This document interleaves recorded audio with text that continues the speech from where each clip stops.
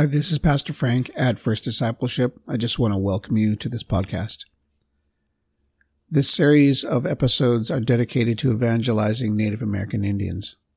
My goal is to talk about some of California's history to bring clarity in myth-bust stereotypes, the accepted Eurocentric storytelling, untold or suppressed information, and fabricated lies of history.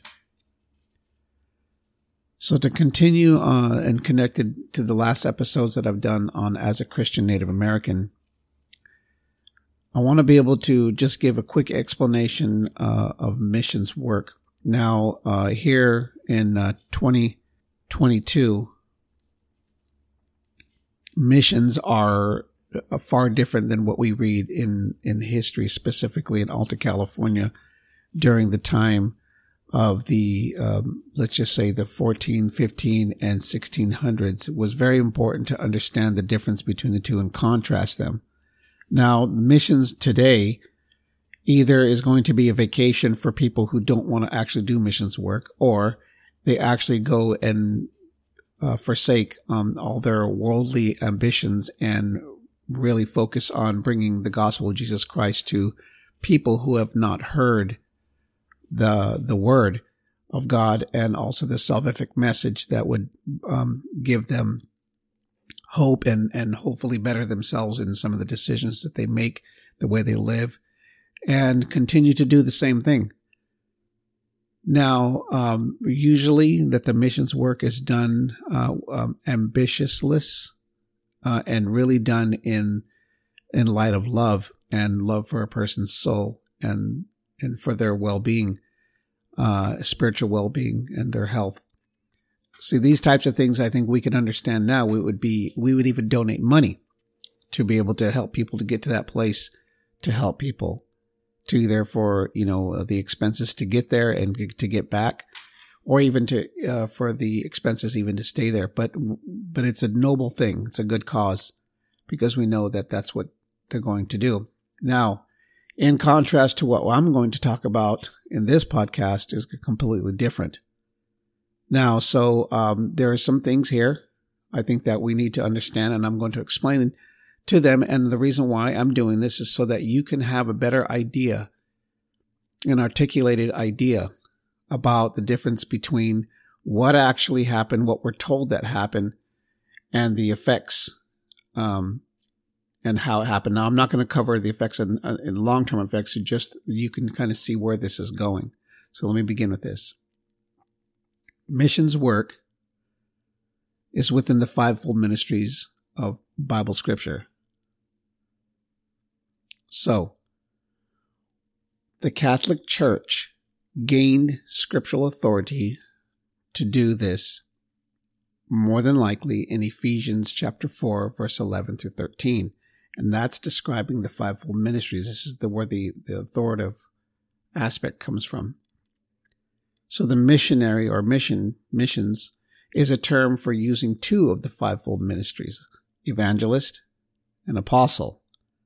So basically, a church planner and a traveling preacher. I would believe that the authority of Scripture is in Matthew chapter 28, verses 19 through 20, Acts chapter 13, verse 47, Romans chapter 10, verse 13 through 15, and Acts chapter 1, verse 8. Now, this is where I truly believe that they have gained their missions or their the Great Commission, where they would get their authority of Scripture religiously to actually evangelize. What the scriptures actually say is to evangelize, or to go out into the world and bring this message, the gospel, the good news to people who have not heard it. So, first century evangelists and apostles are far different from the Alta California missions and missionaries.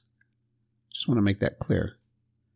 The difference is entirely on motive. I'm going to say that again. The difference is entirely on motive. So there is a larger scale of motive that we're not told about. So this information, I believe, is suppressed but not hidden, because it's basically suppressed in basic history, like what you would learn in school growing up, either in elementary school, in middle school, and high school, and more than likely probably even junior college or college, because this is not something that is too important, I guess, to them. But depending on what you study and exactly the field of study you want to go into, or what you have to learn that's conducive to, say, like a degree, this is what some of the things you'll probably find out and be more than likely upset. I would assume that most people, when they hear this kind of information, they get upset, and they're wondering why they're not told, early on. So the larger, more panoramic view is a geopolitical and georeligious race of Spain. Now, I know Portugal's in there somewhere, and I know that France is in there somewhere, and I also know that Great Britain's in there somewhere. But this is specifically, geared towards Alta California. So in the Eurocentric geopolitics of the 1500s, the New World translates to potential land acquisition in the name of a kingdom. I got this from an article. The first Europeans to arrive in Japan was by accident in 1543. A Portuguese ship was blown off course by a typhoon, shipwrecking the sailors on the island of Tanegashima off the southwest tip of Japan. So the Portuguese introduced guns or firearms to the Japanese in 1543. More than likely, the Portuguese traded this technology because Japan was so developed and it did not need certain goods that the Portuguese normally traded with other people. That's assuming that the Portuguese were more advanced explorers and traders, that they would have something that most people don't have, things from what they come from or from other places in the world, because that was a really big thing, because everyone's isolated. Japan, it was very advanced. So there are certain things that they had or they didn't want, but one thing they didn't have was gunpowder. To the extent of the gunpowder needed to fire weapons like rifles and pistols, muskets and such. Since Japan operated in a feudal system, there were precautions regarding how to have political relations with the Japanese.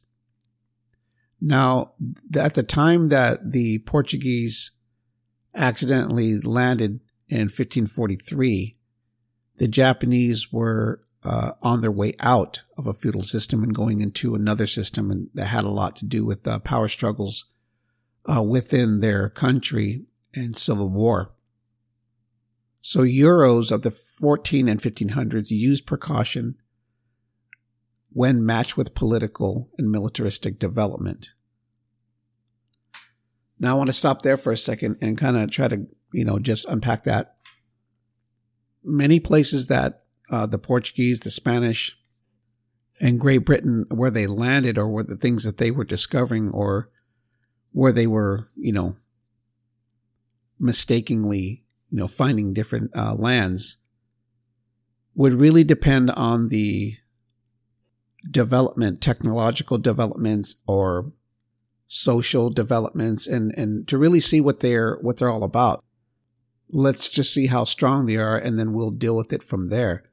I've always noticed that approach in history while reading. So European land acquisition brought confrontation in the form of politics or militarism or both. I would assume the reason why is because the approach, because they were always looking in order to conquer or to take over, hostile, either militaristically or through politics. There's always some kind of, what can we get? How can we acquire this? It's always with that push and that mindset. How could we get more? And of course, that brings a lot of problems. So that's the first two approaches of their arsenal, I believe. But there's a third one. So the logical spearhead would be to use religion as a tool or source of a passive, harmless entrance. In this case, Christianity. Why? Is because Christianity is characterized by love for all people. Christianity's built-in component of evangelism and apostolic work as a God-given command to all Christians came in very useful politically with the missionary and the mission system. So this leads me to a controversial person, Junipero Serra, and the Order of the Franciscans and Jesuits. Junipero Serra, teacher, pastor, evangelist, a scholar.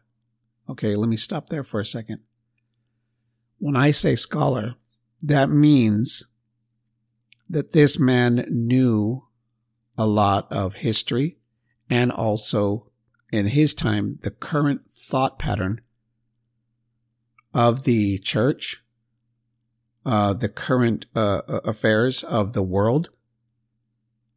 So he wasn't a dummy. He was a very intelligent man. And a lot of those friars and the priests at that time were very educated because really that's all they had to do. Learn the Bible and then learn church protocol.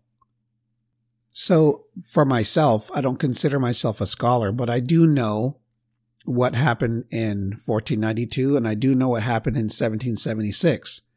Being a native, I should know. I know that the war between Great Britain and the colonists, and the war that ensued, was won, and the United States became a sovereign nation away from the kingship or the aristocratic rule they had over the people in the United States, taxing them and such, and so they fought and they won their independence. Like I said, I'm no scholar, but I know what happened in the Civil War, and I also know what happened in the 1950s and 60s with the civil rights. There's a lot of things that I know just by reading, just by watching movies, by watching, documentaries and such, researching and watching speeches and people teach on certain subjects. You learn through the years doing independent study. Now, if I can do that, okay, and I can go back up to 300 to 400 years of my own country's past, I would apply that to someone who is a scholar, which is Junipero Serra, and anyone else that was in his range of people that he associates with. So I can't really sit here and give him a pass that, he was just this, naive person that, entered into what, he felt he was called to do blindly out of love. There are some facts about Serra that a lot of people don't know, and some who studied this know. But Serra never entertained leaving his location or what he was doing, and he was content with his current position. The known world was full of people that needed to hear the gospel, but the evangelistic need never enticed him to go to them. The new prospect of new minds in a new land, somehow his mind was changed to leave his contentment notoriety. Serra always seemed to be at the top of his class. He always seemed to be the one that stands out, and he always seemed to be the one that was academically ahead of everybody. But what gets me is that whatever reports that he heard of current events, okay, whatever that was going on in the church, because they didn't have, ways of communicating like we do, like the internet, satellite. Communications were very low. And so what they had to do is they had to talk or write. And so when new things come up, it spreads very quickly, by word of mouth. So hearing this, okay, next thing you know, he's arriving in New Spain. He attended one of 3 Roman Catholic Franciscan colleges, San Fernando de Mexico.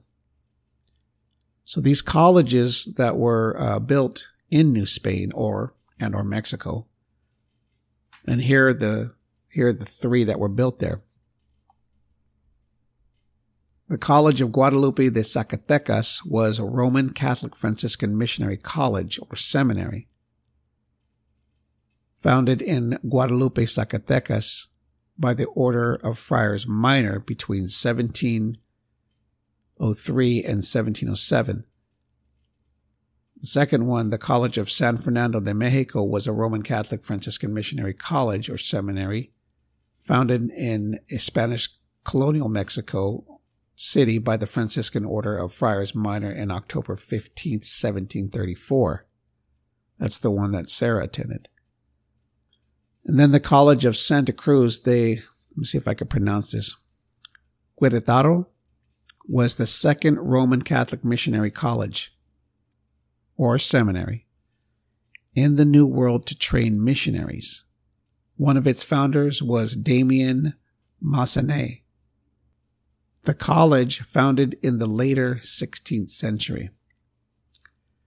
The institution was established to provide specific training for priests who were to work among the indigenous populations within the Spanish colonial viceroyalty of New Spain. Now, that all being said, and just kind of recapping some of these things that we're what I'm trying to expose and give information, give timelines, and give specific places, people, certain years, and in the time frame of all of this when all this happened, between the politics and the race for land acquisition of new lands, so-called discovered. This is something that was where I'm trying to figure out who gave the permission to do this. Why does the European geopolitical race of land acquisition only reside with them? Why does those laws apply to the whole world? And the laws, what governed the natives of Mesoamerica and so-called North America, so-called South America, what governed them, that didn't count, or that was something that they had to be subject to? For what reason? I'm trying to figure out where that applies and how and who said that was okay. Now, there are things that I covered in previous podcasts about the Inquisition, and there are things that were taught in these 3 colleges that I mentioned that were specifically for training the priest to work with the indigenous populations within the Spanish colony of New Spain. But to find the curriculum or the syllabus of what was taught in these colleges is very difficult. Maybe some of you can help me out with this. But given the death toll and the devastation without any redirection, tells the story. If you think about it, that when things started to go bad or started to go south, why wasn't there any redirection? Like this is not working, let's try something else. It continued the same path. So I really believe that tells the story. without it having been written down. Now, there are things, I will get into some of the things that have been written down, but that's later. So not being able to find the curriculum or the syllabus of what is taught in these colleges, but given the outcome, you can kind of tell what was taught. And then also coupled with the Inquisition manual, like the 800 pages of the Directorium Inquisitorium. That's what it is. Directorium is an Inquisitorium. This is composed in 1376. Franciscan Inquisitor's Manual and its compositional context, Codex Gasanatensis of 1730. And as a counter-reformation, because of the Protestant Reformation, as a counter-reformation, the Mexican Inquisition of New Spain from 1571 to 1820. I bet a lot of people didn't know that. So is it too much to say that the depth of research, dialogue, and explanation to write literature on the Inquisition to reach the definition of heresy, to keep orthodoxy, but directly to diminish or reduce the percentage of heresy that's against the church or in the church?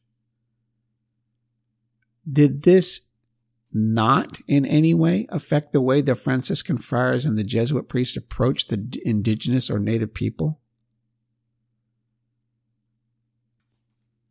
These three colleges, and then prior to that, the Inquisitions and the types of Inquisitions,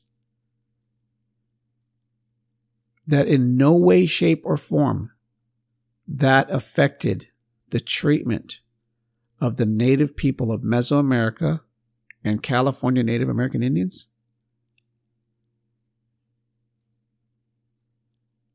Now, I would have to say that I'm building this case more so to be able to prove that there has to be some kind of conditioning device. And like I compared the Japanese to the native, the indigenous people of the Americas, and you take a look at Japan being at the stage of their of feudalism, having samurais, which were warriors, militaristically superior, fighting with each other in civil wars for power for hundreds of years. War after war with steel swords, bows and arrows, horses, and then being introduced to firearms, they became a force to be reckoned with. Is the reason why that Japan was never steamrolled, but they were dealt with year after year after year after year with petitions to the emperor to become some kind of a ally or become some kind of a political influence that they could have on a country like this. But that was never extended to anybody in South America, Mesoamerica, and North America. That was not extended to them. They were dealt with like children. And I like to use the law of opposites.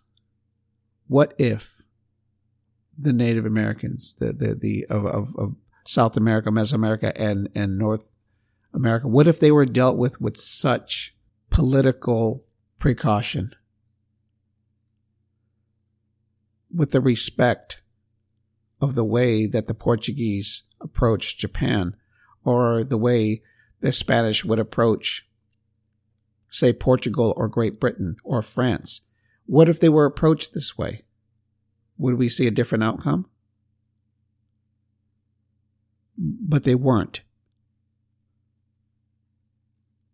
The way I look at it, the way the Portuguese and the Spanish looked at the indigenous of the Americas, is that they were in the way. They were in the way so they could somehow exploit the land, exploit the natural resources, to make room for the elite, to be able to set up for the aristocrats. And the only way the aristocrats are able to stay in power is for the working class or the blue collar, which would be the colonies, just like on the other side of the United States of New York and such in the East Coast. They had to colonize. And then when you have a colonization of farmers, then you tax them. And that way they could serve the crown. And so if you think about it, because that's how it works, that's the Eurocentric political dynamic.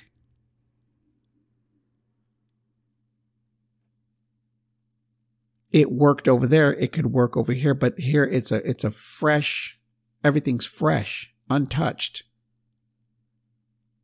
Because in Europe, they've used up all their resources. And they have to start buying from other places. And so why buy when you can get it for free? And in their mind, yeah, they may cost a few of these, natives' lives or whatever, and just move them out of the way. And we can take what we want. There's abundance there. They don't need it all. I could only imagine, just to be a fly on the wall of what these conversations were like, discussing the fate of people for natural resources. And that's the way it's always been. But not with the natives. Completely different mindset, completely different way of life. All you have to do is study and you'll know. That's for another podcast. This is Pastor Frank at First Discipleship. Amen.